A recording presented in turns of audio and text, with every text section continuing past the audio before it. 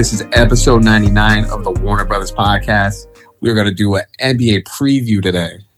Something similar. You know, it's the last night of the playing games. We got tonight Clippers, Pelicans, and Hawks, Cavs. That's coming on in an hour and a half here. Ken, how you doing? I'm good. I am good. The NBA season is finally, it's been getting good like all throughout February, March. But now we're getting really to the playoff time. We're getting it's just going to be a fun time. I'm really excited. Yeah, one of my favorite weekends of the year is the opening playoffs weekend for the NBA. You know, games all day, Saturday and Sunday. Nothing but basketball, and you always have something entertaining on weekend one. Someone always either goes off. You always obviously have good games. You know, you're always blessed with a good series. Yes. And we got some pretty good matchups this year. Obviously, they finalized tonight with these playing games, but the matchups in this first round, we got a pretty good first round. I'd say that. We got a pretty solid first round. I agree.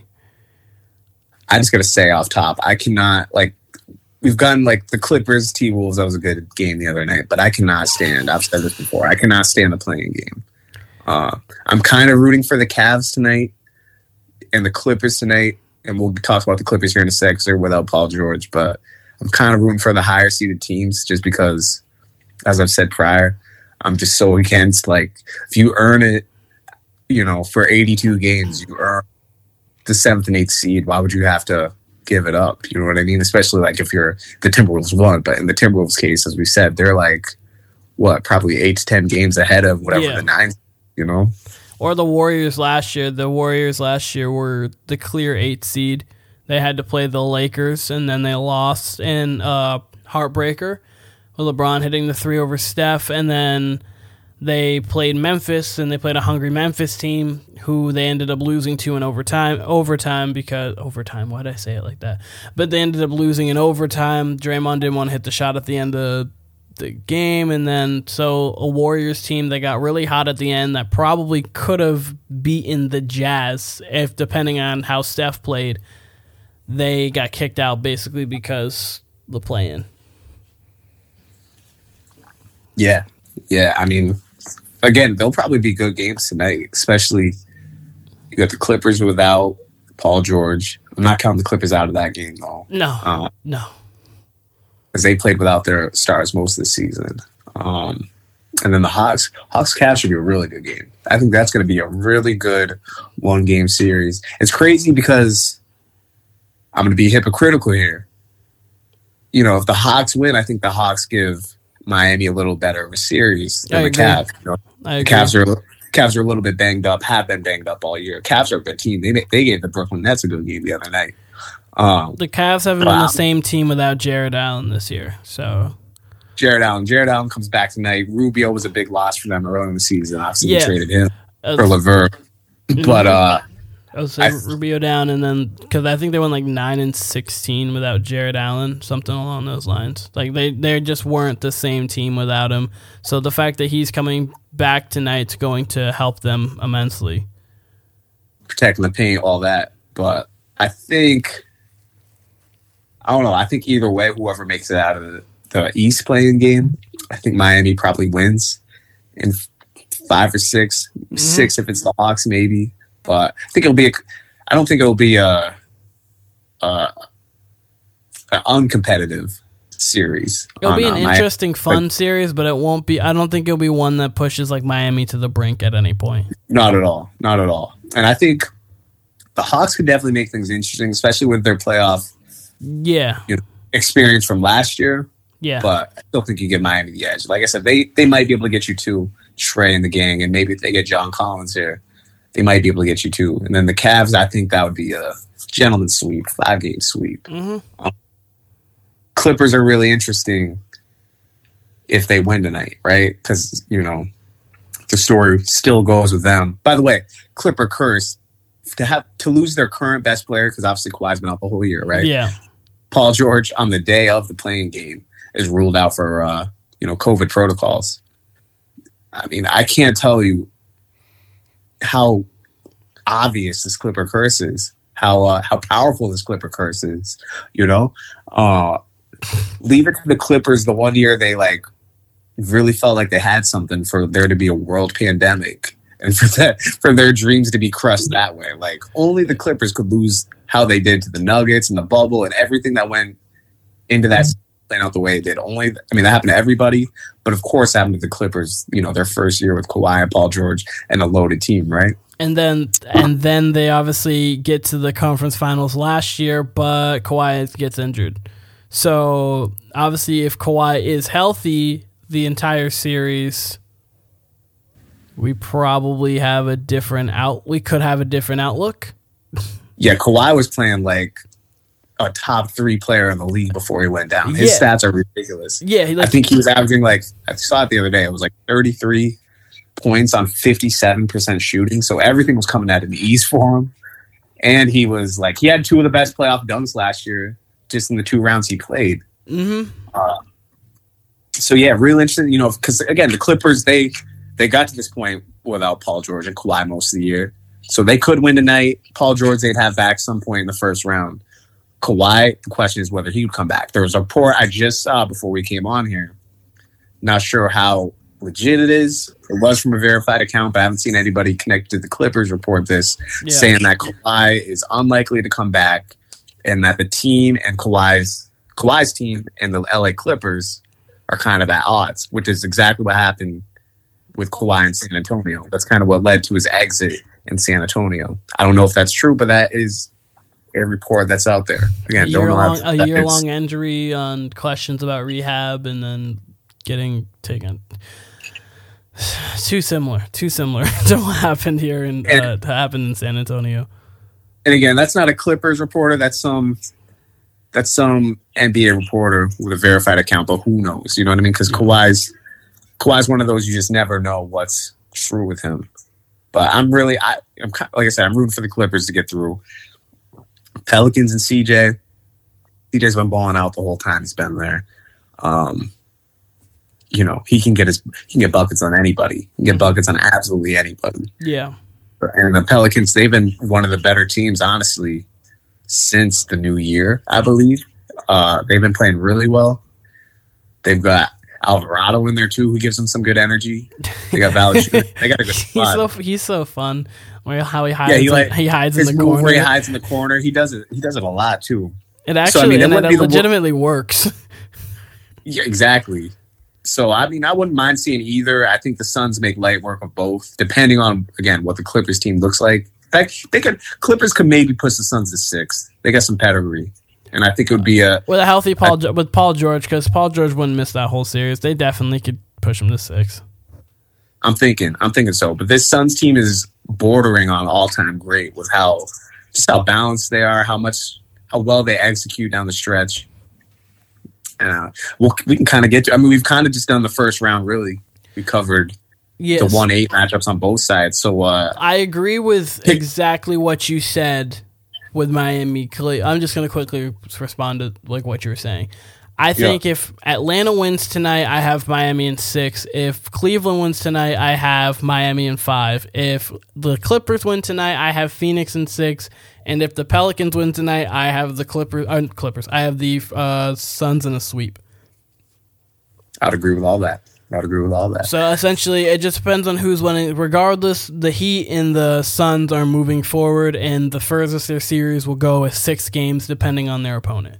I think it will be the Clippers, and I think it will be the Hawks, so I think each series is going to go 6.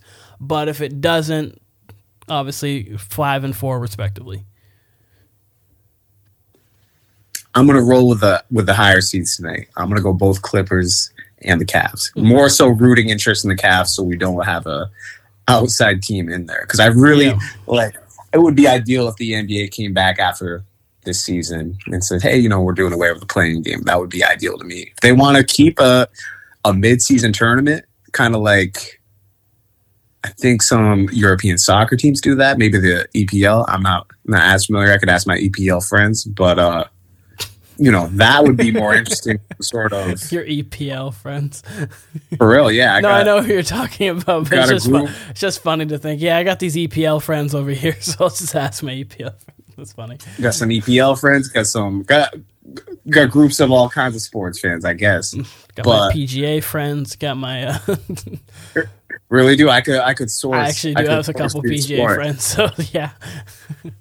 But I would rather see them do a mid-season tournament than the play-in. The play-in's a joke to me. Like, especially since college basketball does it. Like, there's no reason for any pro sports league to have a play-in. Like, if you earned it, especially the NBA, 82 games. If you got it through 82, unless there's an absolute tiebreaker, there's no need to have that. Yeah, no, you know what I mean? I don't like it. Like, I get how they say like it gives an incentive for teams to not tank, but you know, if it's that bad of a problem, which they've said it is for years and years, you know, give some sort of penalty to a team that's tanking. You know, don't. I get the play in theory. Like again, I get it, and it has produced some fun games. But does it though? Like it has Clippers T-Wolves was a fun game last. Oh no! That's sorry. The games have been fun. The Lakers Warriors last year, the Warriors Grizzlies, the Celtics where Jason Tatum went off for 50, like against the Wizards. No, there's been some fun playing games. I mean, like it gives incentive, but at the same time, you pretty much are going in the playoffs to lose in the first round. Like I mean. Obviously, to some degree, but you're getting that, and obviously you're getting the puncher's chant. And see, it works in March Madness though because you have only one game. So game, like you have one game. They shouldn't even have the play. They shouldn't even have the play in there. I don't even understand that in college either. Like if you earn it, if you get to be one of the 68 now, used to be 64. Yeah. If you're one of the 68, like you should earn it. Why get all the way there to have a 1-game play in to get slaughtered by the 1 seed? But hey, you never know. You could be Villanova and get upset. Was it Nova? I thought it was Virginia Tech. Oh wait, no, sorry, it was not Nova. It was Virginia. Sorry, it was Virginia because Virginia lost, and then they lost, and then they won it all the next year. That was right. Good way to bounce back. Kyle Guys. You want to go Eastern Conference or Western Conference first? Let's go West. Western Conference. So let's go. We already did the 1-8. So go 4-5. You want to go 4 or 5 first? Perfect. Yeah, I'm just kind of going to go down 1-8, 4-5, 3-6, 2-7. So I got this is kind of up and down. I have Dallas in 7, but this is contingent on Luka's injury. If Luka's only out one game, because I think if Luka's only out one game, then I still have Dallas in 7. If Luka is out 2 or more games, then I have the Jazz in whatever. Yeah, I'm kind of with you. Obviously, Luka got hurt on the last game of the season, strained his calf. So unfortunate. Very unfortunate. He's gonna miss tomorrow's game. Yep. I would assume we see him back for game 2. Let me just say this: I got the Jazz winning tomorrow. You know. Doesn't take much of watching a Mavs game to realize they rely completely on Luka. Yeah. Kind of like how the Rockets did Harden when they had him. Yep. It's very similar. Thing with the Mavericks, they defend really well.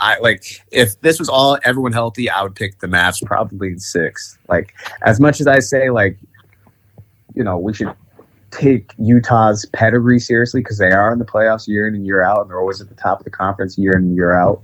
Luka was playing at such an insane fucking level since the All-Star break, and his teammates carrying his teammates up to another level. You know what I mean? So I'm kind of with you. I think the Jazz get this. Sorry. So yeah, if the Jazz winning tomorrow, I'd probably just like you lean toward the Mavs in 7. 6 if everyone was healthy. Yes. I'm going to roll with the Mavs in 7, depending on how bad that injury is. Because even if he comes back, I mean, we saw with Kevin Durant, he had a similar injury that led to the Achilles. He had a calf strain as well. So, you know, who's got the higher seed? It's the Mavs. The Mavs were actually a game out of the. Why they were playing was because if the Warriors lost and the Mavs won, they would have moved up to the 3 line. So that's why Luka was actually playing in the game. So it wasn't like he was playing for no reason. So, yeah, like I said, I expect the Jazz to win tomorrow. If they take 2 at home, like let's say for some reason Luka does not play game 2, and the Jazz win both games at home, and they're going back to Utah up 2-0, it might be a wrap for Dallas. I would expect to see Luka for sure that game 3, and then who knows? After that, it could be adding to the Luka legend. After that, he could come down 0-2 on the road, go get 2 by himself. Luka's just that special. Yeah, really is. So who knows? I'm gonna lean towards the Mavericks. Shows you how much confidence we have in Luka and the Mavericks, that he's got a strained calf. It's going to miss the first game at home, and we're still picking them. But we'll see. For sure. Jazz are still no joke. They'll be ready for this. They've honestly got the better top-to-bottom team, I would say. But Luka plays so phenomenally. They play such great defense, and they can set up. He sets up everybody so well. There's nothing hard for them on offense because Luka's either getting himself a good shot or getting someone else a wide open shot. It reminds me of like the modern day Cavs of 07. Yeah, Kinda, because LeBron had people around. Yeah, even the second kind of like the 15, like the 17, 18 Cavs ones that went to the finals. LeBron and shooters, you're exactly right. But you're especially right. I've had that comparison too. It really does seem like LeBron's early teams where he didn't have the most talent around him, but the teams were constructed well around him. Like as far as shooting, you know what I mean? Like you'd have you'd have shooting around you. That's why it's kind of funny to say, like, everyone goes like how LeBron didn't have help that first Cavs run, but they really did try a lot of things with LeBron. It's hard to get free agents to come to Cleveland. They definitely made the trades. They definitely had the right type of people you'd want around LeBron. He just didn't have top end talent around him, which a lot of people didn't at that time in the league. You know what I mean? I mean, that's why it got to a point. The reason why, I mean, this is kind of obviously digressing from the playoffs, but the reason why the Cavs teams didn't work was because of the big 3, essentially. To some degree. In my opinion, because of, I mean, obviously they lost to the Magic too, who went to the finals, and the Magic didn't have that, but the Magic did have in his prime Dwight Howard, Hedo Turkoglu, Rashad Lewis, Jameer Nelson. They had players. Hey, everyone should cross their lucky stars that KG was not available that year, because that Celtics team started off something like 27-3. They were on the repeat trail. Mm-hmm. They were blazing hot before KG got injured, and this and that. But they had like one of the most. They won one of the best first round series ever. Yeah, that with year. the Bulls. With the Bulls, that was one of the best first round series ever. But I was just saying that the Celtics having such like that big 3 depth really made it tough for LeBron to not, because you couldn't just overpower with the fact of how great LeBron was when you have multiple people that are close to his level. You know what I mean? Facts. So like it's different. His jumper wasn't all the way there at that point either. He wasn't the LeBron of 2018 to where he could do that. He wasn't developed as a player like that. He still obviously had places to go. So at that point, that LeBron not being able to, not with the talent around him, he couldn't just propel them over the top to titles every year. He could obviously get them to the playoffs and get them a lot of wins, but couldn't get them titles, which is why it made sense why he had to leave. Because I feel like if the big 3 do not come together, he would have been able to kind of do that more, maybe. I mean, all depending on how the league changes, but you know what I mean. Possibly. There's a world in where LeBron could have stayed in Cleveland and won with the kind of team construction that he had, especially if you add, like with Mo Williams, you have LeBron, and if you're able to get someone like a Luol Deng, who was a good player, good wing at that time, who could score. And as we said last time we talked too, LeBron had some of his, I want to say choke jobs, but he had moments where he did not play to his fullest potential. But LeBron at that point, and we said this as well last time, and then I promise we'll get back to the playoffs, but make this comparison. LeBron at the end of his Cavs run is exactly where Giannis is now. Giannis just has a ring. You know what I mean? Their careers pretty much like you can almost mirror them identically what they are right now as far as the 2 MVPs, how they are athletically, like how reckless they played early in their career. And now Giannis is pretty much at that LeBron Miami stage where his game's a little more fine-tuned. Let's go to the next series so we can get to Giannis eventually, because I was about to say some Giannis takes for this year or for what's going to happen in the playoffs. Yeah, But, you and I we'll are wait till we kind get of the Eastern Conference. So let's go to the next series in the Western Golden Conference. State, Denver. I've got Golden State in 6. Steph will be back for game 1. I'm going to go. It's going to be 6 or 7. It's going to be 6 or 7. I think the Warriors get through, obviously. If the Nuggets had Michael Porter Jr. back, which I thought they would have had him back by now, maybe I would pick them for another game. But yeah, I think it's probably the Warriors in 6 as well, regardless of if the Warriors look great or not. I think they're going to find their rhythm. I don't think it's going to be easy by any means. Jokic is, probably going to be the MVP again this year. Which I don't fully agree with, but that's just it's not. Hey, he's been playing great, so it's not like I can hate on it because I don't hate on it. I just don't. He's not playing just great. He's playing all time great. He's not my MVP this year, personally. We'll talk about that later, but he'll probably win. His stats are better than the previous year. Mm-hmm. He's, as I've said here before, same with Luka. They're pretty much, I don't want to say perfect decision makers, but damn near on the offensive end. Yeah, no, they're close. They don't take, especially Jokic. You rarely see Jokic take a bad shot, where you might see Luka take a step back 3, and it doesn't matter because Luka will make that. But Jokic, he's either going to find the open teammate or he's going to get himself an easy bucket, one of the two. And Jokic, where he's obviously the Nuggets' strength, obviously being their best player. Yeah, that's the Warriors' weakness is their front line. Mm-hmm. It's probably not ideal. You got Draymond coming off a bad back. You probably don't want him guarding Jokic 30 minutes out of the game. So I do think, however long this series goes, I think they're going to be tight games by the end. You know what I mean? Definitely. Going in that fourth quarter. And then after that, it's, up to execution where, the Warriors are going to have Steph, Draymond, Clay, and probably Jordan Poole in crunch time. Yeah, they'll have Clay, those four. If Clay especially is making those shots, they're going to be tough to beat. So I was going to say, and the thing about the Warriors right now where they should feel good is Steph is one of the best players in the league coming off of injury. He never seems to really miss a beat. Like, if you go back through his all-injury history, he never really seems to, that game back, he doesn't seem to take a while to get back into it. There's that. With Steph gone, and this year just in general, Jordan Poole keeps playing his way into the most improved player conversation because he's been phenomenal, especially since Steph's been gone. And Klay Thompson, 4 of his last 6 games, he's had 30 or more, including a 40-point game. And he's had 6, 7, 8, and 9 threes within those games too. So Klay Thompson starting to get back to that Klay Thompson of old, which I think is kind of good that Steph was out, possibly. Could be a blessing in disguise. It could be. The Warriors are probably the team I have the biggest question marks about in the West. They have they almost have the highest they could almost have close to the highest ceiling, but they also could have a low floor. They're almost a high risk, high reward team.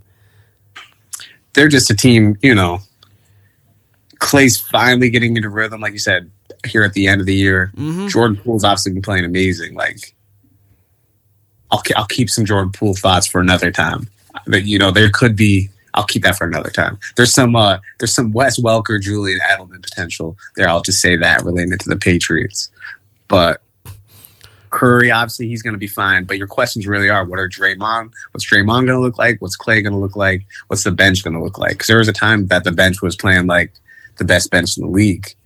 And that's kind of dissipated over the past couple months, So if the Warriors can get it right, they're probably a team that I don't want to say shoe in, but they're probably the team that you pick most likely to contend against Phoenix. Because I don't think anybody's challenging Phoenix along the way.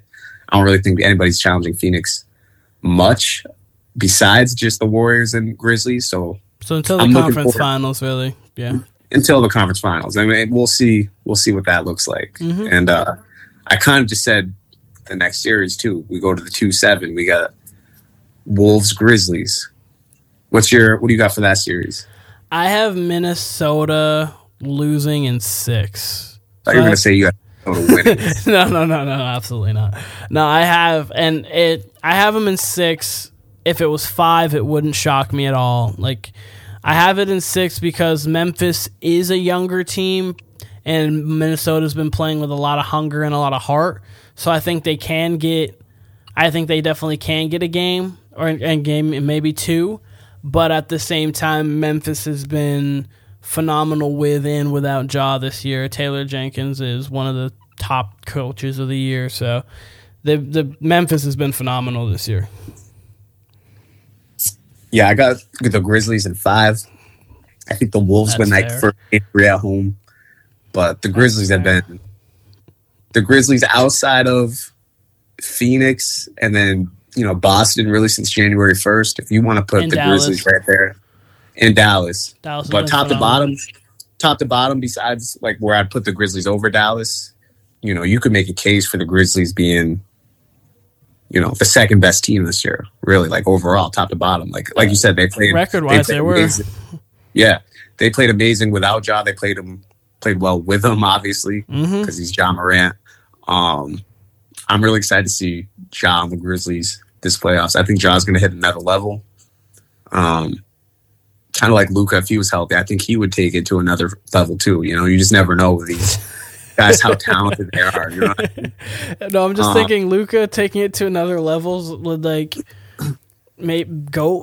him taking it to another level in the playoffs would just almost be like Michael Jordan level. And I'm only saying that because if you look at his statistics and how he's played in the 2 series against the Clippers, he's been legitimately like a 34-point triple-double. So, like, if he took it to... And, like, the thing is, he could take it to another level. He could be more efficient with it. He can control the game more. So it's not just statistically, but, like, really making that LeBron-ish impact of, like, where one player controls all 10. So... Yeah, I can't wait to see Ja in this young team. And I think, looking ahead here, I think we get Grizzlies Warriors second round. I think that's a 7-game series. It's going to be a classic. I really do. Yeah. The Grizzlies will obviously have that game 7 at home, and we'll see from there. That's why I'm really interested to see how the Warriors look this first round. Mm-hmm. Like if they look on point, it could be one of those, and it happens every playoffs, where you kind of see this team that at one point contended, that maybe looked a little sloppy during the year, and you take it at face value, and then you realize once you get into the playoffs, everything's different, which is how it always is. You know what I mean? Because all of a sudden, then Draymond looks like the Draymond we know and love, right? And then Clay and Curry, they're hitting threes, and then before you know it, you're down 12, and you got the Warriors crowd going crazy. You know what I mean? That's a little different. You even have Iggy and then you got Jordan Poole on top of it. I was like, you have Iggy coming in even for like spot minutes because like in the playoffs, it's those 5-minute intervals that could change it, and obviously Iggy's not going to give you 36 like he could give you in the finals anymore, clearly, but he can give you a good 15 because he knows what he's doing and he's still in that kind of shape. So, like, and then Gary Payton II, like they have a team to where if they can come together, their team's going to obviously be very, very scary. But yeah, no, I got Memphis in 6 over Minnesota. Yeah, and the Grizzlies, they got such great depth. They have legitimately 10 to 12 guys who can play. Mm-hmm. And you couple that with Ja, his athletic ability mixed with his playmaking ability mixed with his game overall. Like you can't lose with Ja with that guy as your leader. No, they're gonna be good for a long time. And that Memphis whole crowd is gonna be going crazy. I think they make light work of the Wolves in the first round. And yeah, I'm already looking ahead to that Warriors Grizzlies series and like really looking forward to it. Granted, the semis are going to be some of the best semis maybe ever, honestly. We've got a solid first round. We've got a pretty good semifinal set up, which is usually the case. Usually, if you got these years where you got like pretty packed standings, that second round can usually be, a conference finals matchup. Mm-hmm. Or, in this case, in the first round, we can transition to the East. You got a conference finals matchup with Boston and Brooklyn, which I cannot wait for. Sunday, 3:30. Who you got in that? I'm interested to hear. Boston in 6. If it goes 7, I would have Brooklyn, but I think Boston's too good defensively. Jason Tatum has ascended to, and I think he'll continue to, and officially like stamp it. But like this second half of the season, Jason Tatum's really ascended to that superstar level. And Jaylen Brown, I was talking about it before on a podcast about how Jaylen Brown was kind of off for a little bit of time. Jaylen Brown seems to be picking it up more, so you've got that dynamic duo. And I just think defensively they're going to be a little bit too much for Brooklyn. But in a game 7, if it got to 7, I would pick Brooklyn because, again, I'm going to go with Kevin Durant and Kyrie over Tatum and Brown. But I don't think he'll get to 7. Well, I actually think it does get to 7, and I think Boston gets it done at 7. We'll have that game 7 at home. Depends. There's talk, that's tough. there's talk of Time Lord coming back here in round 1, which I don't see the point of rushing him back. If this was a fully healthy Celtics squad, because I came on here last time, I said if we got a full squad, I'm not afraid of Brooklyn at all. Without Ben Simmons, with it just being Kyrie and KD, I'm really not afraid of them. You know, they're not going to be able to guard us. Their defense has improved here. You know, late in the season, the last 10 games, they're giving more energy, but we got too many options. You know, we share the ball well. We're an equal opportunity offense, and we play amazing defense on top of that. Matter of fact, the stats are we're the best offense and the best defense. Net rating first, everything. So Boston's the hottest team going into this, aside from Phoenix, who's, you know, been Phoenix this whole year. So, again, fully healthy squad. No, I'm not afraid of Brooklyn. So now we don't have Rob Williams, who's our rim protector and defensive anchor. So I lean the way Kevin Durant and Kyrie are playing, they can get you 3. They could really get you 3 by themselves, even if that's going toe-to-toe with Jalen and Jason. KD's getting you 1. Kyrie is getting you... I mean, it's not obviously like definitive, but Kyrie's getting you 1, KD's getting you 1, and then their team can get you 1. And then you get to a game 7, anything can happen. Yeah, and I don't foresee Brooklyn getting that team win. I really don't. Like, they're so... I don't want to say reliant on Kyrie and KD because they're not, but they kind of, as far as shot creation, they are. They are. I mean, everyone else are. Everyone else after that is spot up. You know what I mean? The only person who can kind of get their shot would be Seth. Seth is obviously going to be more of a spot-up shooter, but he doesn't have enough handle to where if he needed a possession or two, he could get it. But yeah, Seth would be the other creator, and I can't believe how much Seth gets moved because he's about as lights out of a shooter as you can get outside of Curry and his brother and Clay, and a few other guys too. But he's consistently in the mid 40s for 3-point. I couldn't believe that Brooklyn got him in there. He's a player who I understand. Like early in his career, he couldn't really find his niche in the league, but since that Blazers year. In the 2018 playoffs, like when he really like cemented himself, then he went to the Mavs and played well, then Sixers a couple years, and this year, like he's legitimately made himself into a legitimate starting guard in the league. So like I don't understand why he gets moved so much. He shoots 44% from 3 for his career, and that's not a fluke. Like he's been great. He had a great run at Dallas. He obviously had a great run at Philly. Like he's been great for all of them. I can't believe Brooklyn got him included in that trade. I really can't. But good for them. Yeah, I mean, the 3 of them are honestly lethal on offense. And, you know, Steve Nash, regardless of who's on the Nets, finds a way to get them open shots. Like, I love the way their offense ran. I remember the first game, I believe it was Kyrie's first game. Durant still was out for the season, so this would have been 2019, 2020. Mm-hmm. And I remember their first game on TNT, me and Steven were texting each other. We're like, shit.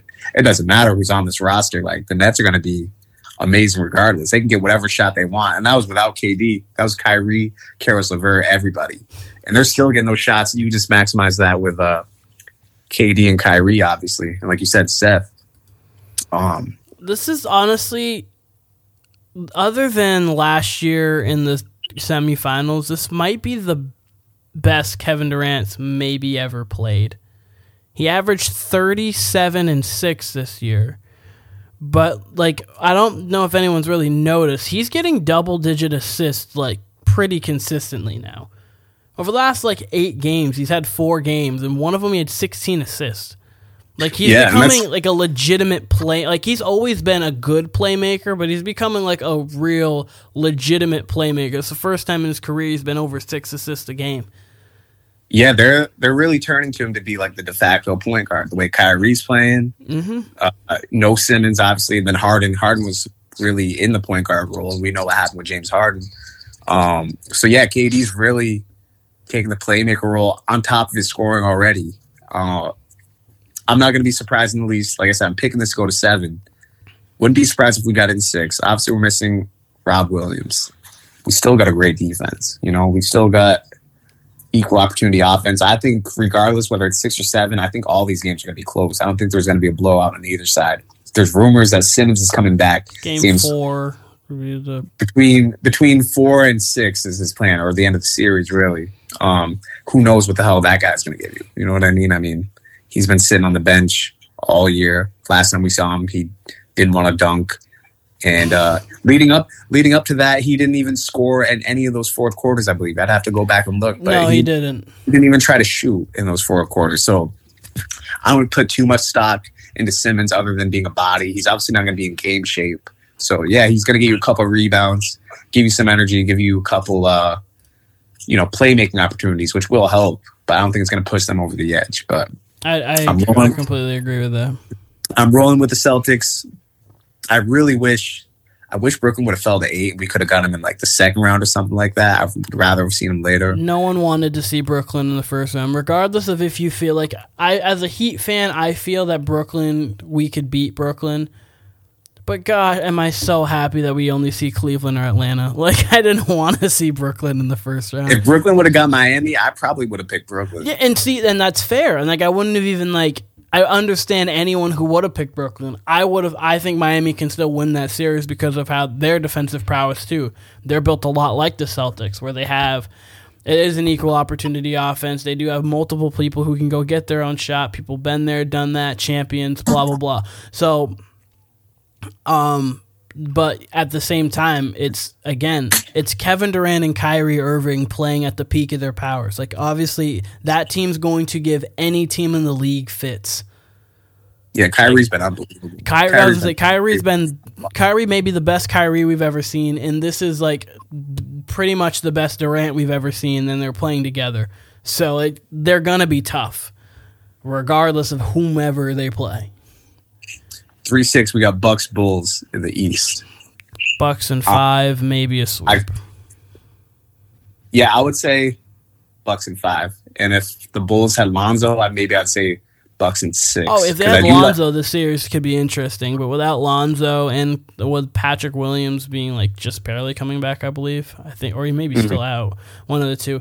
But they're defensively, they have gone down. They haven't really been the greatest of teams lately, and Milwaukee they're poised and ready to go on it. And Giannis is Giannis, so. Yeah, I'm kind of scared for everybody what Giannis is going to do this postseason, because I think he's going to go up another level. I think he just averaged something. What do you average? I'll look it up right now. On the season? I want to say like 30, 14, not 14, maybe 30, 12, and 6 assists. I can tell you in just 2 seconds. Giannis on the year averaged 30, 12, and 6. There we go, 30, 12, and 6. So I expect that to go up to something like 32, 15, and probably around the same assists, maybe less. But I'm scared for what Giannis is going to do to this league this postseason. He averaged 30, 13, and 5 last year, and he's better. So he's better. His jump shot's better. He's got a little bit of a mid-range jump shot. He only shot 18% from 3 last year, and he's in the playoffs last year, and he's better than that. And only 58 from the line. I know he shot a little bit better this year. Yeah, he shot 72% from the line this year. Exactly, and that's if Giannis is giving you 72% from the line, perfect, because he's going to get to the line, right? Mm-hmm. 5 out of every 7 free throws. If Giannis is going to hit it, you can't hack a Giannis. You can't do anything like that at that point. And he's not afraid to take them. He's got that little post fadeaway. And if he's shooting that 3 only 2 or 3 times a game, and he's making 1 or 2 of them, you live with that. You know what I mean? That's bonus on it. Like he's gonna have something scary. He's gonna do something scary this postseason. Like, don't be surprised. I probably said this on here too. I probably said it last year. I would not be surprised if we wake up one morning. say I missed a game, right? And I wake up one morning and I see Giannis had 50 and 25, I would not be surprised by that. Like he's that type of player. He's that athletic. He's that destructive to The last playoff game he played, he put up 50. He put up exactly. But now add 25 boards to that. Make him do some Will Chamberlain shit. Giannis would be my choice to do that. Oh yeah. He really would. He had 15 and 4. He had 50 and 14 the last time we saw him play basketball. 17 of 19 from the free throw line. And by the way, the Bulls, they get a couple pieces next year because I was never on. They started off really hot. They had some good energy. I never thought they were like a top contending team, even though they were in that top 4 most of the year. Mm-hmm. I think, I would have said this before. I will say this again. I think next year, they get a couple pieces added to that bench. Everyone's a year older. Who knows what really happens with Vucevic? I don't think he's been exactly what they've expected, but he's, you kind of want Vuce on your team anyway. The Bulls are going to be dangerous down the road for sure, especially if they can get some depth, get some more shooting, get another stopper in there. Patrick Williams would help with that because he's obviously a great wing defender to have. If you have Patrick Williams, you have Lonzo, you have DeMar DeRozan, you have Zach LaVine, you have Caruso. I think Vucevic doesn't fully fit that team personally. I think doesn't seem to. No, he's an offensive big, and he's a very good big. Like he's a little bit underrated because people really don't know fully how good. Like he's a good big. So, but he is a big that doesn't fit their up and down team because they're a team that can really get up and down the floor. But in the half court offense, you're going to run it through DeRozan. You're going to run it through LaVine. You really don't need that post presence who can get you 20. They have fit, like if they got Rudy Gobert. Austin was talking to me about this the other day. I don't see a way that the Jazz would fully do that and make full sense of it, to be honest with you. But I mean, all depends, but someone like Rudy Gobert, or if they could manage to get Miles Turner, or someone like that, I think would fit their team perfectly. Who we got in the 4 or 5? I have Philly in 7. I think Toronto's better than what people give them credit for. I agree. I completely agree. I would say 6 or 7. Would not be surprised if the Raptors won this, depending on what James Harden shows up. Because, the Raptors are not going to make this easy at all. They're going to be they do have championship pedigree. Championship coach. They're going to be that really annoying, scrappy team. They got Scotty Barnes, who does not quit. Their whole team doesn't quit. Siakam's played great. Siakam's done what he's supposed to do now. Like, there was a year after where, like, last year, Siakam kind of didn't take that next step that you were hoping to after Kawhi left. This year, he felt like he took that, like, real step. I don't know, last year he had stats, but he didn't. Yeah. He had the stats for last year, but not the same play, not the same demand. They got Van Vliet. Who else they got? Gary Trent Jr., so they can shoot you out. They can shoot you out if they need to. And they're not going to quit at all on defense. They got Karen Nurse as their head coach. He just reminds me of a Karen. He really does. Like, he always has that look on his face where he just wants to complain. And that's, I don't want to take anything away from him because he's definitely a top 5 head coach. Yeah, for sure. He's been great. Definitely be looking like Karen Nurse at times. But, me and Steven were talking the other night. He's obviously a big Philly fan. He's not too worried about this series. I'm like, he should be. Just never know. Just never know with James Harden. I think Embiid's going to bring it. I think he'll eat up the series. He really will. He'll probably get his 30 and 15. He might put up some Shaq numbers. He might.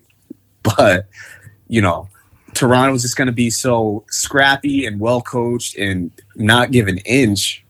Harden has to be at least 3/4 of what we expect from James Harden, I would say. He's been averaging like 16 points a game over the month of April. That won't work. That's not getting it done. I have no clue. I shouldn't give him the benefit of the doubt. I shouldn't. But I'm going to give him the benefit of the doubt and say that he just didn't play well. And that, he might show up the series. But you just never fucking know with James Harden. When shit gets tough, he will gladly go out the back door. We've seen that time and time again. And this is exactly the type of team, if for some reason, 2-2 game 5 would be in That would be in Philly. Mm-hmm. 2-2, game 5, tie game, fourth quarter. Yeah, I could absolutely see Harden being like, go ahead, Joel. You know, I mean, that's what he did. I get he was injured last year, but that's what he did. He should thank his lucky stars that Durant played as well as he did, because it completely overshadowed. Sorry, he should be thanking his lucky stars that he got injured, because that completely overshadowed his performance. He did nothing for them in that game 7 against the Bucks. That was all Durant. Harden literally just did a half court, pretty much. Yeah, no, he was only a body, and I understand that his hamstring was nagging, but you might as well, if you can't go, then don't play. Like, I understand I'm glad he went. I'm glad he went, but he didn't perform well. He did not perform well at all, which is, you know, yeah, James Harden, he relies on a lot of one-on-one. He can get to the rim, but if there's one thing, and I would say the same thing with Steph or Clay or any of these guys, even if they are playing on one leg, shit, you give them half a look, they're still going to bury that 3. You can't, you know what I mean? That's a hurt dog's a dangerous dog is what they say. And, you know, specifically Clay and Curry, they're hurt. I'm still expecting them to make that 3. Harden, when he's healthy, I don't expect him to make that 3, that big 3. Yeah. You know what I mean? So, I don't know. He doesn't have it in him. I agree with you. I think it's going to be a long series, whether it's 6 or 7. I got Philly winning, but I don't think it's going to be easy by any means. And I think it's going to be. I think it's going to be a lot of Joel Embiid. I think Harden. Let me put it like this: in the wins, I think Harden's going to give you enough.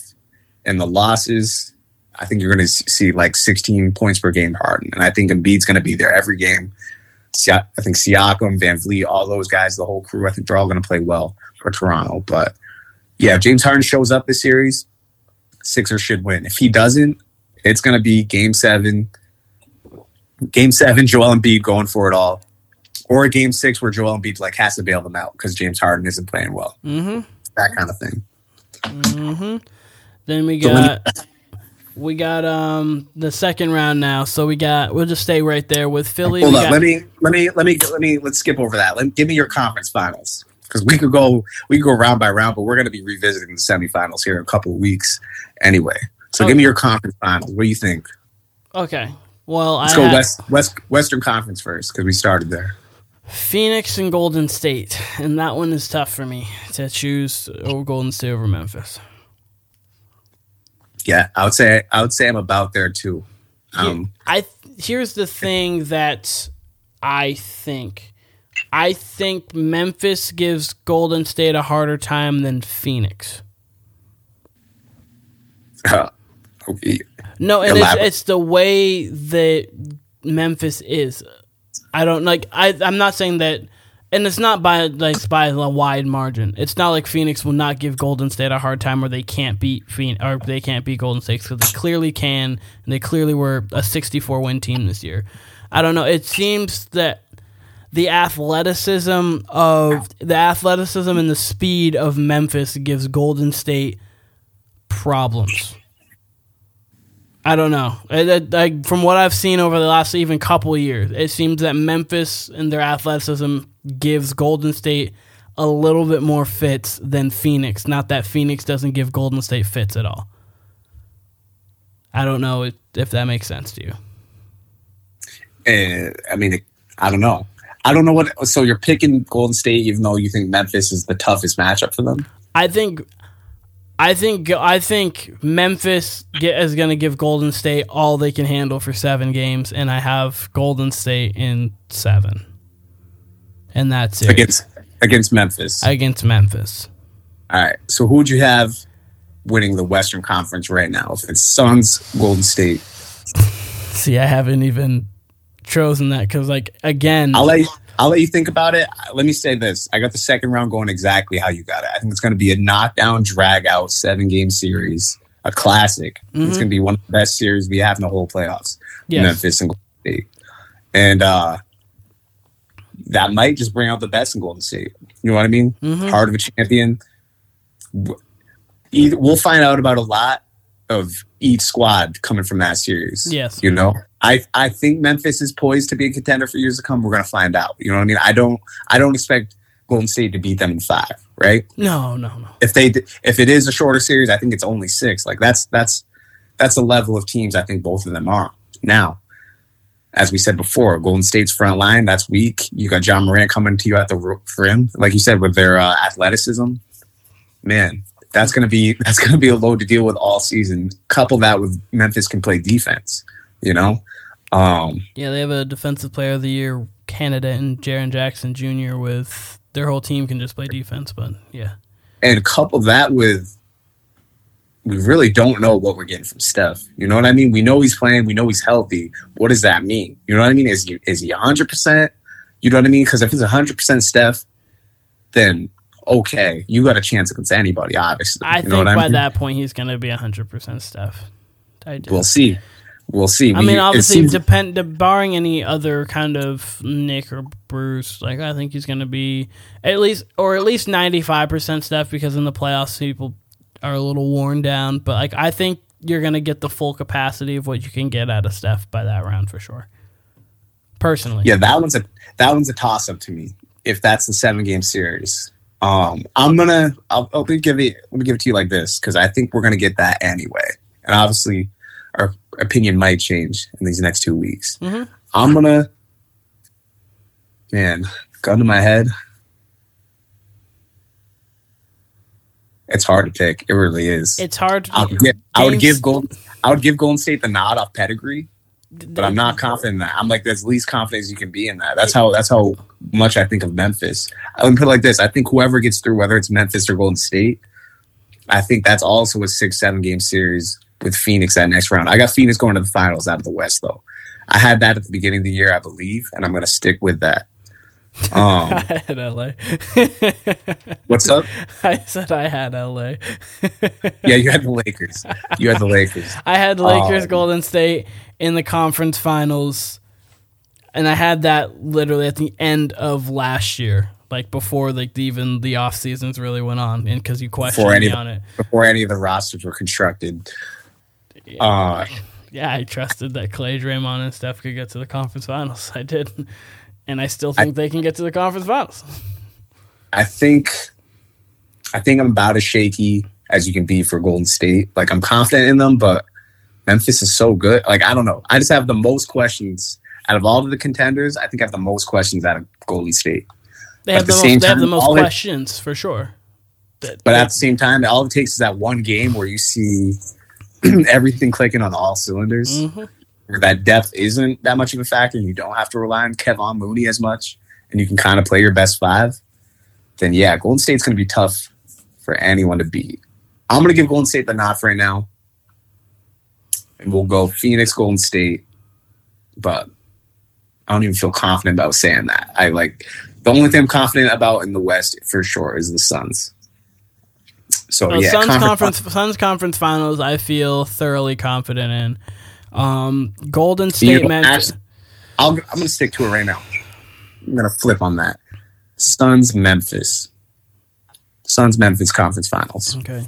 I've got Golden State Suns in the conference finals, and I will give you a winner before the end of this podcast. I don't have one right now. Give me your Eastern Conference finals. Miami, Milwaukee. Conference. Who in Milwaukee? Miami, Milwaukee. I think Miami finishes off Philly in 6, and I have Milwaukee in 6. Interesting. I have Philly versus somebody in the conference finals. Whether that's Milwaukee, whether that's Boston. You have Philly over Miami? Yeah, I do. You trust James Harden? It's more so trusting Embiid.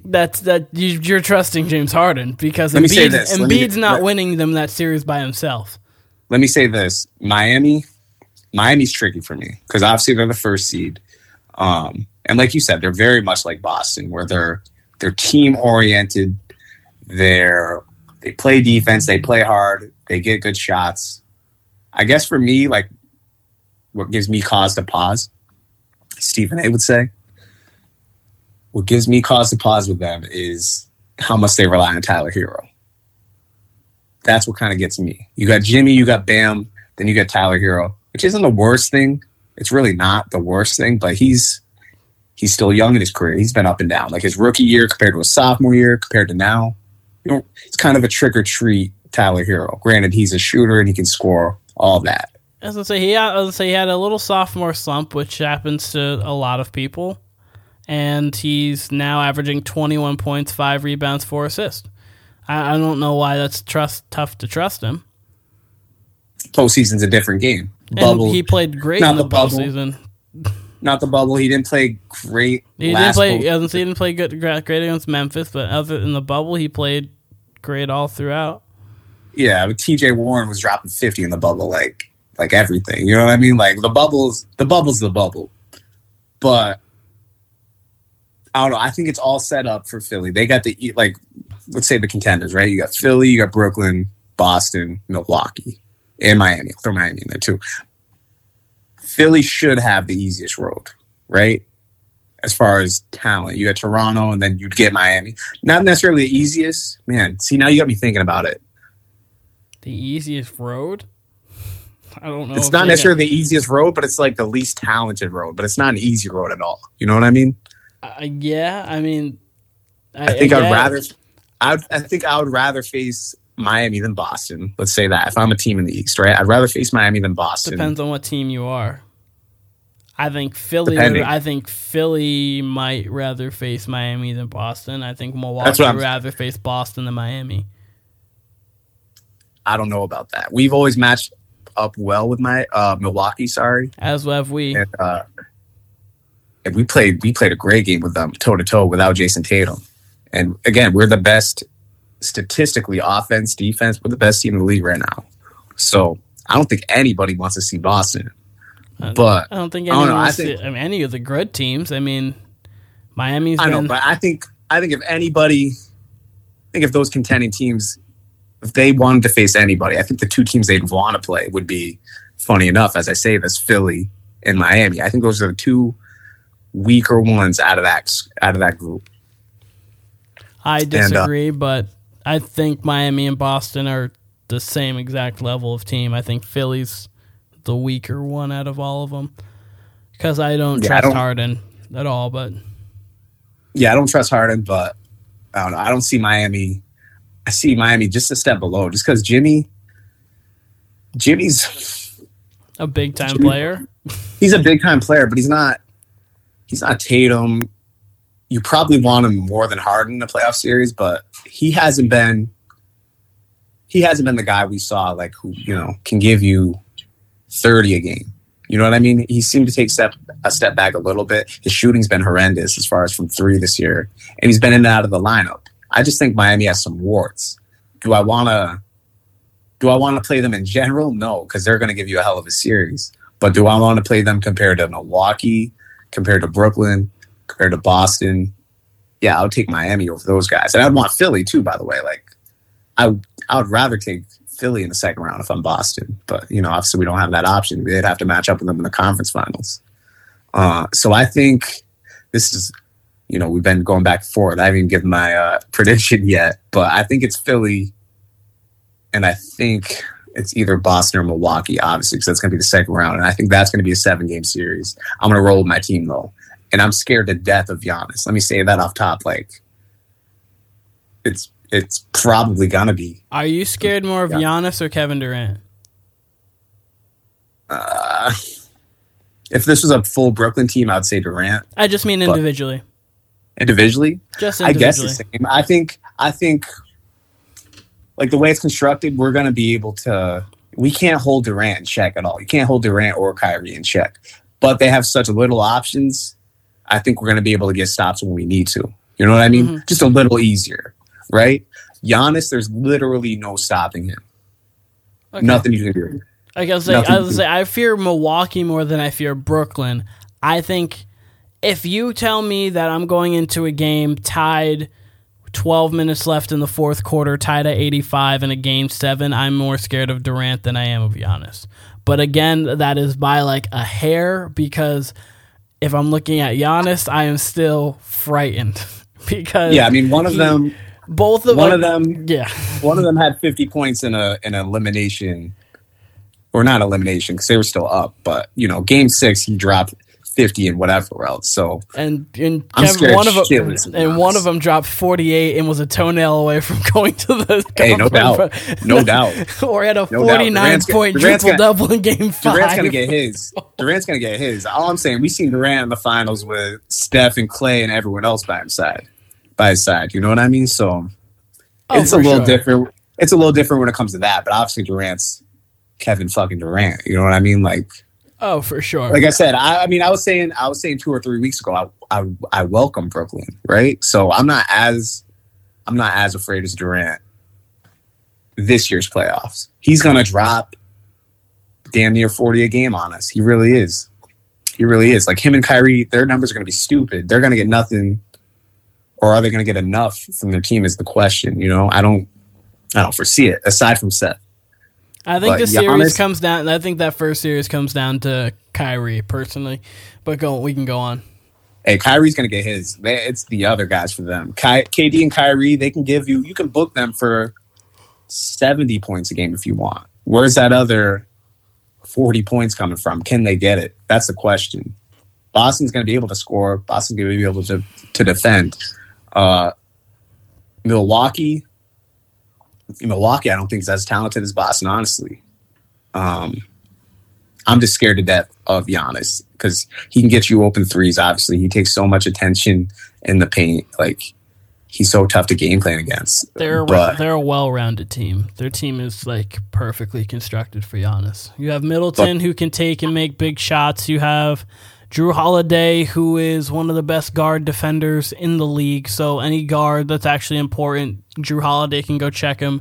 Then you got shooters around him. They're built perfectly for Giannis, and then Giannis is just obviously a man amongst boys. So yeah, I think I got the Suns. As I said, I got the Suns coming out of the West, and I think whoever wins that semifinals matchup, Celtics Bucks, I think they make it to the finals. And I know that's not definitive, but man, this like. That semifinals between that Grizzlies Warriors matchup, pick whatever. The 2-3s are going to be the best, maybe the best series in the whole playoffs. Yeah, and any of the semifinals matchups in the East are going to be tough. So I got Miami, Milwaukee, and I have Phoenix, Golden State, and that's as far as I got on my whole playoffs. I hadn't chosen either one of them yet. Give me what you're feeling right now. No, I know. You want to say Golden State. I want to say Golden State, Miami is what I want to say. It's if I actually feel confident in Miami being able to really stop Giannis. They've done it before, and they did it 2 playoffs ago. They have the personnel to where they can make it tough on Giannis. So I do like that. It's just I'm gonna do it. I'm gonna Miami over Milwaukee, and I'm not confident in it. But you know what? As you rolled with your team, I'm rolling with my team. Miami over Milwaukee in 7. That's interesting. I don't want to say little confidence in the Heat, but it's okay. I think the Heat are tough. I like the Heat already better next year if they can get another. I don't even know. Victor Oladipo did drop 41 and 10 in his last game. Which who knows there, right? Like who knows? No, I know. But who knows? Because that's the thing. If you can get some semblance of a older or a vintage Victor Oladipo, which is crazy to say because I don't even know if he's 30 yet. But he was actually born May 4th, 1992. So he's turning 30 in a couple. About to be 30. He's turning 30 in a couple weeks. Hey, we've seen it. I mean, we saw it with Reggie Jackson last year with the Clippers, where everything came together for him. Mm-hmm. If Victor Oladipo can be that third guy, and randomly, I'm not expecting this at all, but if for some reason he can string it together for, 4 weeks, 5 weeks, then yeah, you got a different Miami team. Then you can really start going, oh shit! All right, Bam, Jimmy, Tyler Hero, and Victor Oladipo. Don't forget about Kyle Lowry. Yeah, Kyle Lowry too. Yeah, absolutely. You've got. I was gonna say playoff Kyle Lowry's gonna be different. Like Miami's. That's what I'm. Like that's the thing. Like the more I talk about it, like I just think Miami's gonna be super tough, and they'd like have to grit it out. They can go 11 deep. They have PJ Tucker too. Let's not forget about PJ Tucker. Like they got it. They got the bodies and they got the pedigree. But like to beat Milwaukee, they have PJ Tucker, who obviously is. I mean, obviously Giannis is taller than him, but PJ Tucker is one of the strongest players in the league. You've got Bam, who can jump with Giannis. Obviously, it's Giannis, so he's Giannis. But like you've got Bam, you've got PJ Tucker, and then obviously you've got a Dwayne Dedmon who you can throw in the paint for like 5 minutes to just be a body. But and you got shooting in Duncan Robinson, Tyler Hero. You've got Kyle Lowry, who has been there, done that with championship pedigree. This team has been to the finals, regardless of if the bubble or not. You've got Jimmy Butler, clearly, who you can also put on Giannis for a couple possessions at least on the wing.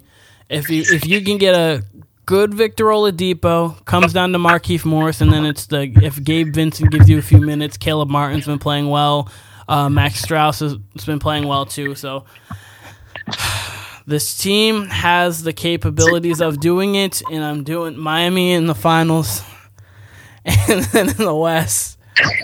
You don't sound too confident about that at all. Do I? I don't.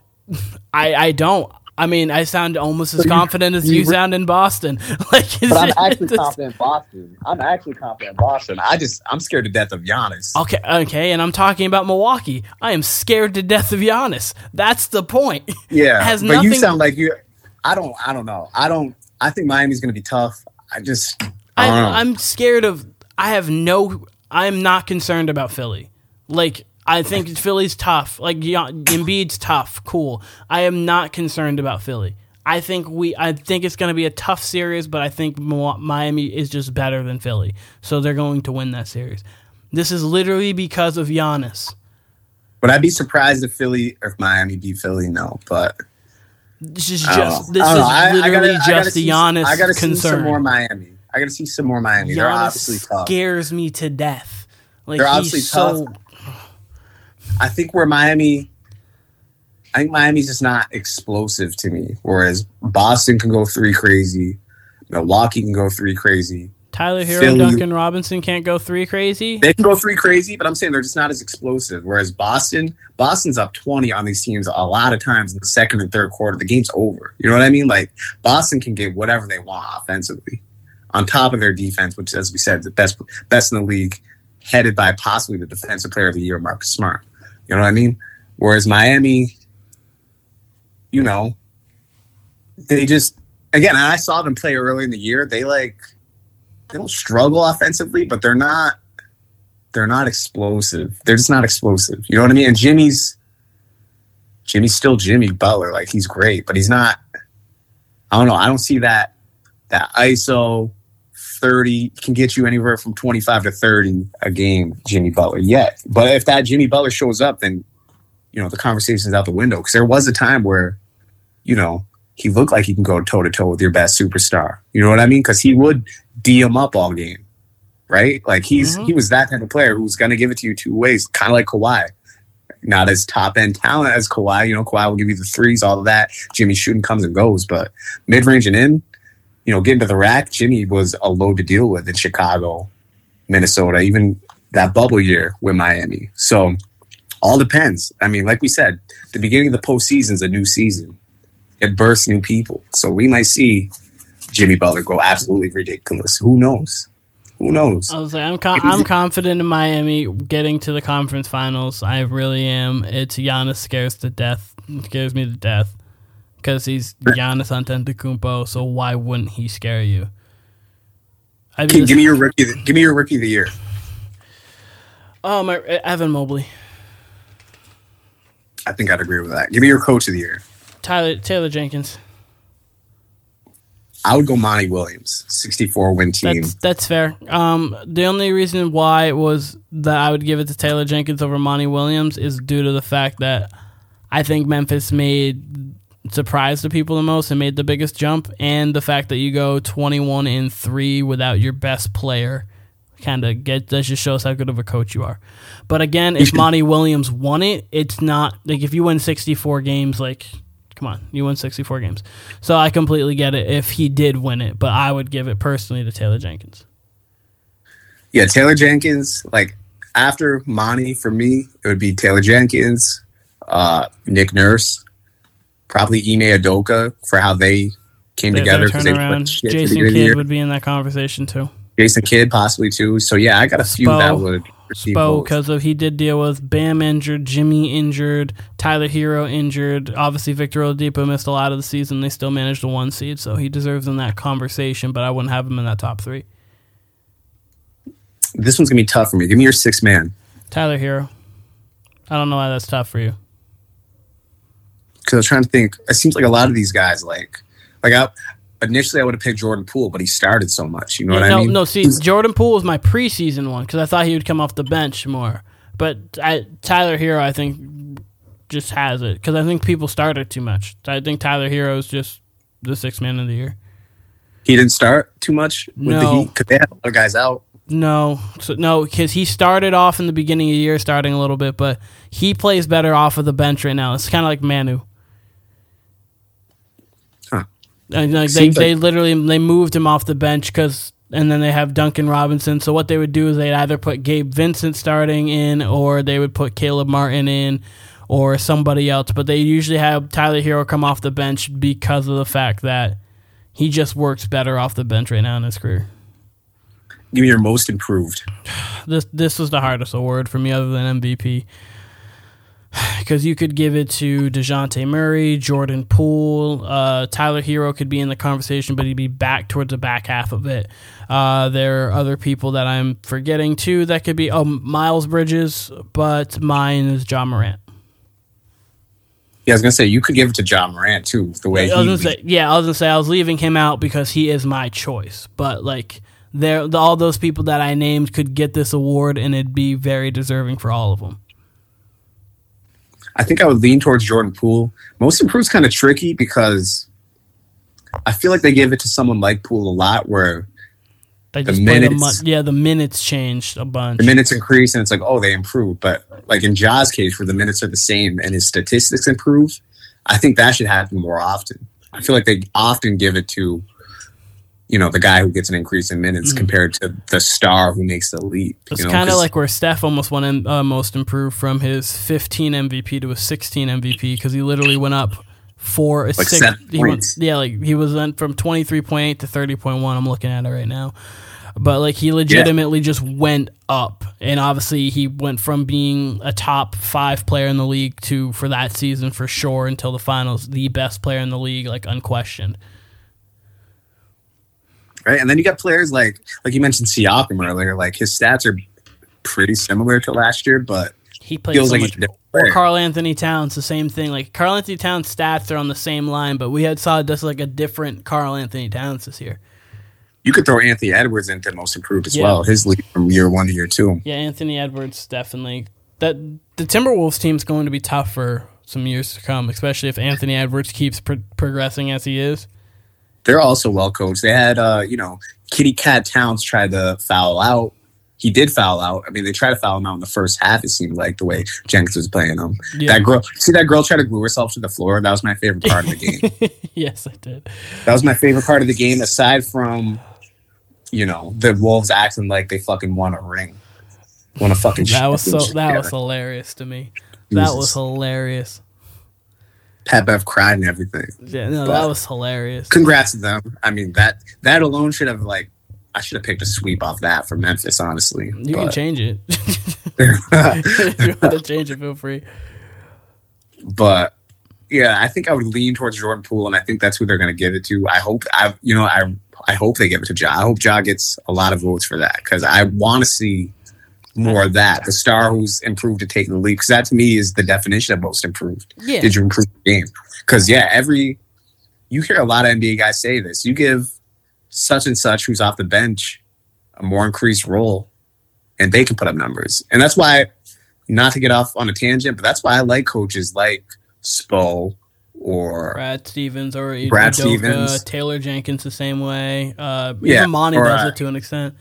Nick Nurse, the guys who will see, let's take Strus, for example, right? Mm-hmm. and I think this happened. I don't know. You know better than me, but I think Hero was out for a time.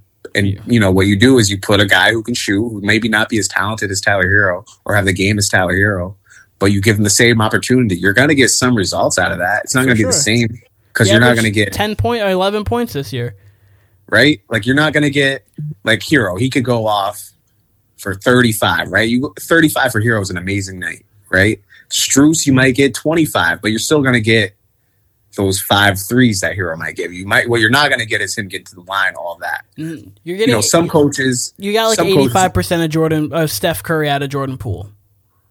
Like obviously, it's not the same. Like statistics wise, I'll say 85% of Clay.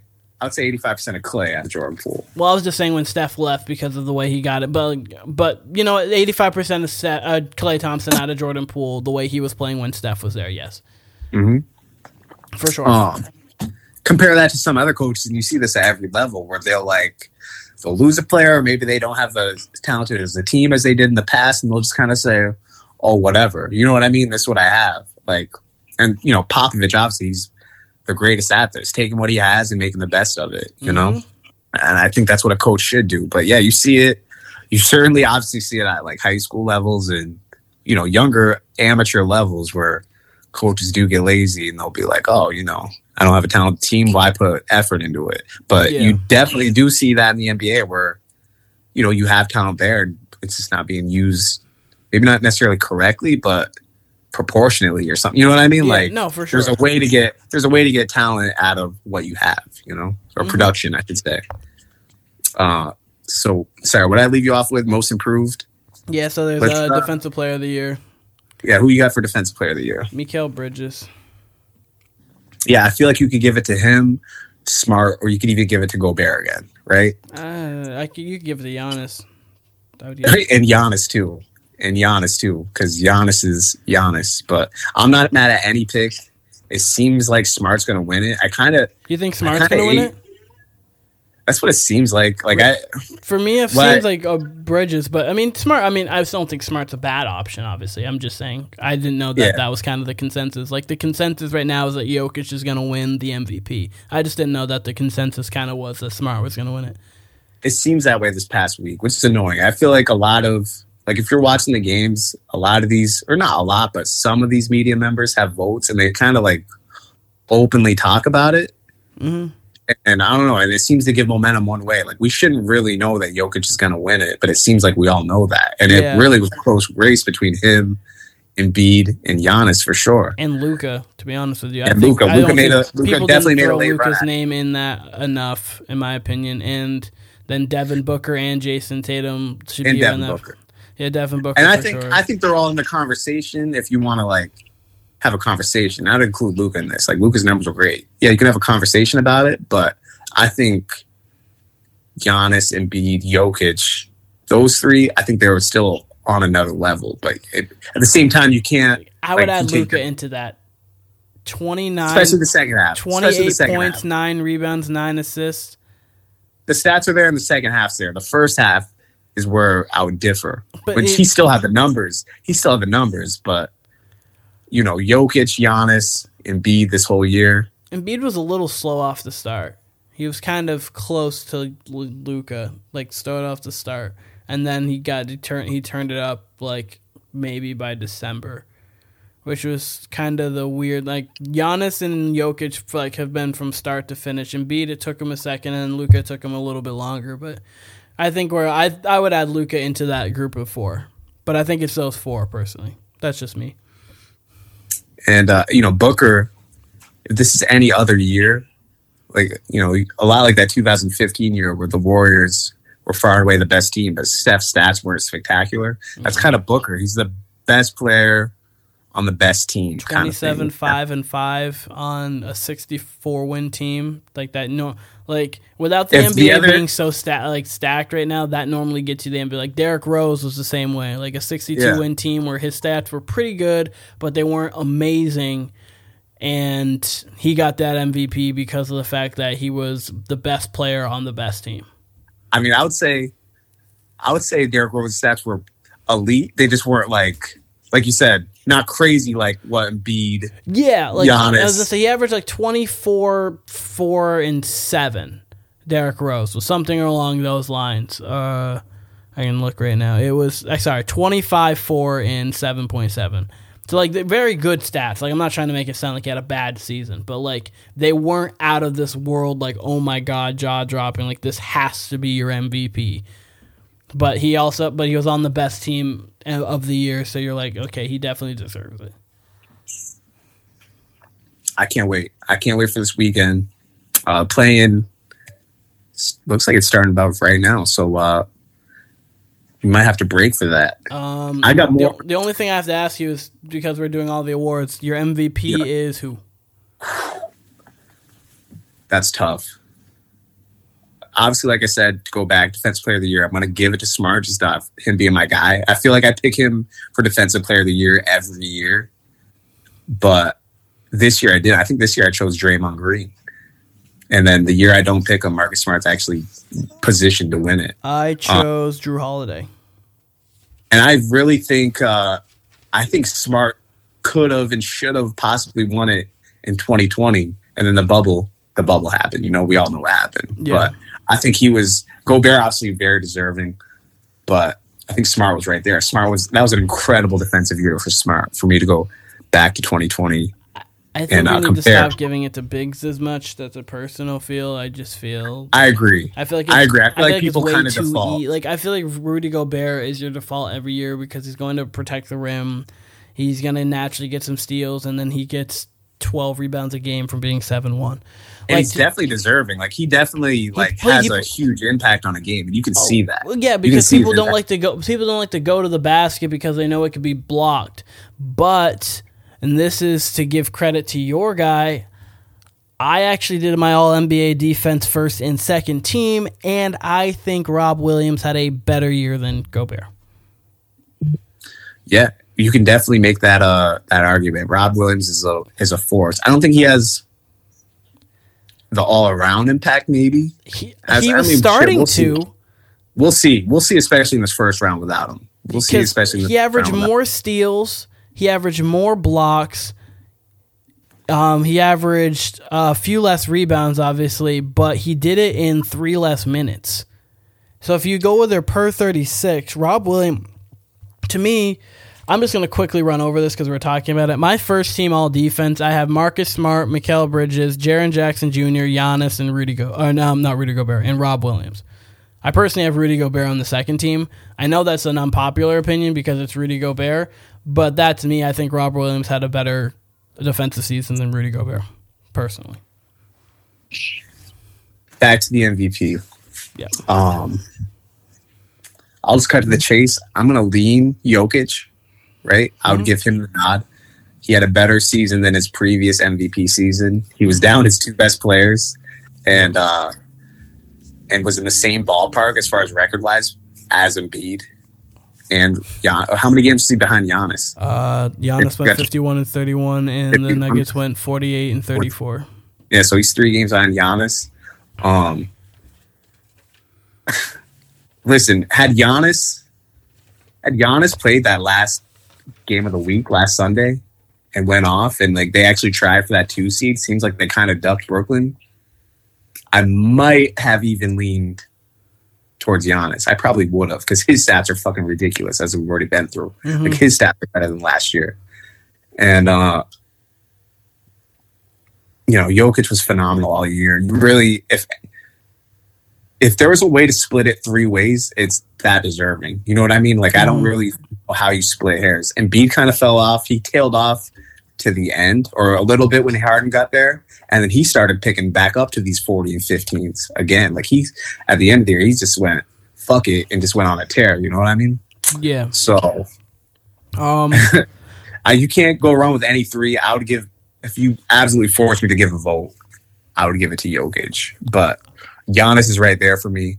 You know, I would say probably 2 or 3 weeks ago, my 1 and 2 or 1A and 1B in some order would have been Jokic and Embiid, the 2 centers. But Giannis really did charge his way in there for me at the end. And who knows? Not that my opinion matters as far as like who actually gets the vote, but had Giannis played that last game, it would have made some sort of difference for me. But I give it to Jokic. Who do you have? Because you already said you do not have Jokic.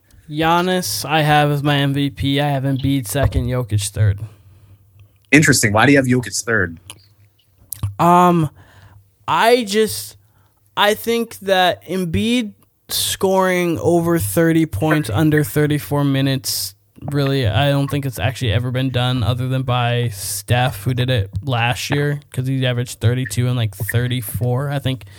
But Embiid scoring over 30 as a big, I think his control over the game, it's picking hairs. It's picking nits, too, because obviously Jokic was 27, 14, and 8 on 58% shooting. Like, come on. Like, that's an MVP. I'm not saying he's not deserving of the MVP. I guess just watching the games, because it comes down, to me, it comes more down to like what I was seeing, because you could pick nits in all of these guys' stats because of how amazing they were. I felt a level of dominance from Giannis and Embiid, just a hair more than Jokic on like the totality of the game, I guess, for me. But I mean, again, if you got Jokic, it's not a bad take. It's not a bad opinion. It is 100% understood, and he's probably going to win it again, and he's going to join an elite group of, now it'll be 12 people who have got 2 MVPs. Can't stress. Sorry, not 2 MVPs, back-to-back MVPs, rather. I can't stress enough for me what really pushes Jokic over the top, if I had to, for these 3, is that he's down his 2 best players. Like his core that he's supposed to have, wiped them out for basically the whole year. He might have had Porter Jr. for 10 games, 15 games? I don't know. Right? Wiped him out. He wasn't good even when he was playing. Yeah, like he was not playing to the production that you want. And he still came out and gave you a better season. Gave you 58% from the field. Mm-hmm. Okay, so he's a bucket. Like he's scoring as easy as possible. Really, like 58%. That's got to be. I'm sure that's up there with like Wilt numbers. Like LeBron, I think his highest is 56%, maybe. I think LeBron's was 58. Let me look. I think it was 57, 58. I could be wrong though. It was 56.7. And that was so pretty much 57% in 2013. Problem was fake. Word. So for him to be, that level of playmaking, his defense has improved. Offense, he's, as we said, a force. He's giving you 14 boards on top of that. Down his 2 best players, and he still give you 48 wins. It's hard for me to take that award away from you. Oh no, it's 100%, and I agree with it, and I mean I don't fully agree with it, but I understand it completely, and I don't have like any refute to it. Like he shouldn't get it, he's not good, or blah blah blah. It's basically just for me, because the stats wise, you can choose so much. Like Giannis in under 33 minutes put up 30, 12, and 6. And was the best defensive, arguably one of the best defensive players, including being one of the best offensive players, which adds to it too, because he's doing it on both ends. And again, too, when it comes down to it, when you look around, it's like, it's a feeling too. Like, who do you fear the most? Like, I don't know. Like, it comes down to little things like that for me when it's so close statistically, and Giannis would just win that. And obviously, also, I mean, I don't know. And also, if Kevin Durant was able to get his team to win a little bit more, he would easily be in this conversation because he almost averaged 38 and 7 or 38 and 6. That's true. And I get the fear factor when it comes to the playoffs. I guess I don't really factor that into MVP because it's more over the course of 82 games. Yeah, I know. I guess, I mean, like, in big moments and, like, big plays and things like that, I guess that just matter. Like, a little bit of moments kind of matter to me, too.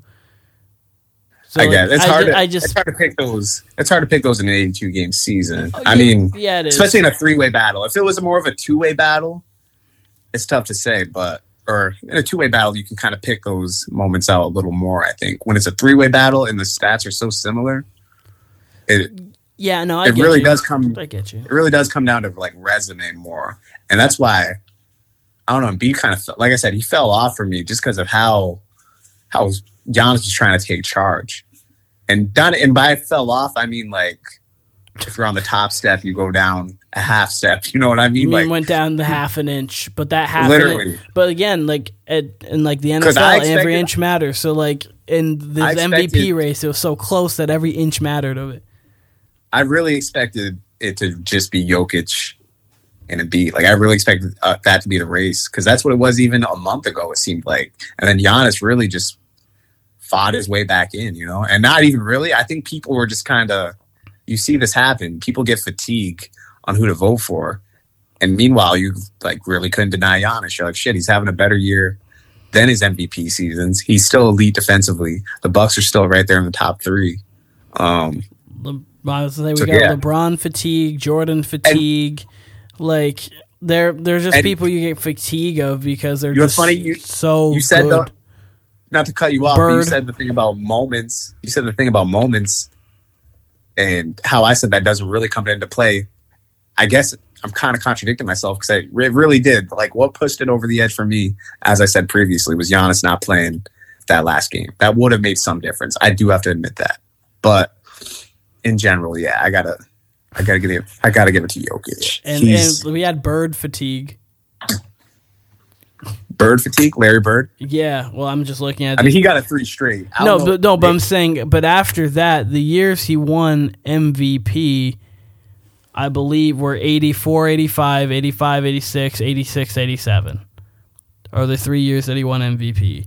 In 87, I think he got it 84, 85, 86 was the 3 years. Yeah, like so the 84, 85 season, the 85, 86, the 86, 87. So that'd be 84, 85, 86 at the start. Anyway, like my point is, in 87, 88, when he did not win the MVP, he averaged 30 points, 9 rebounds, 6 assists. Like I'm not saying that the person that year didn't deserve it, but it was also one of those ones where you're like, he just keeps getting, like he's just so good, he just keeps getting it. So it's like, well, 87 Magic won it. 87 Magic won it. Bird's last year of MVP was 86. So he it got was 84. So then 86 he averaged 28, 9, and 8. And we were like, you know what? Magic that was an all-time great Lakers team. Oh no, that Lakers team. So I think that's what knocked. I was going to say that Lakers team. I mean, and Magic averaged 24, 12, and 6. It wasn't like he didn't deserve it. Magic was on another level that year. The most points he's ever averaged in a season, coupled with like top 5 level of assists that he's ever averaged in a season. We got to go because the playing game starting. I got one last question for you, though. Yeah, what's up? Did you hear the Jack Harlow Drake leak? Did you happen to hear that? No, I did not. You might want to give that a listen. He's sending shots at Pusha T, Kanye, and your boy Kendrick in that verse. Drake? So, yeah. Please wake up, Kendrick. I'm looking to Pimp a Butterfly, the vinyl on the wall right now. Kendrick, please come out of. I need. So next time I got some music to talk about. Maybe a little NFL, but I definitely want to talk music next time too. And maybe, maybe we'll have a bigger pod. Maybe you have Andy. Maybe not. I don't know, but we'll see. Keenan, great talking to you. I'm gonna go watch these games. Have a good, safe Friday night. I will talk to you next week. All right. Yeah. Have a good one. Peace.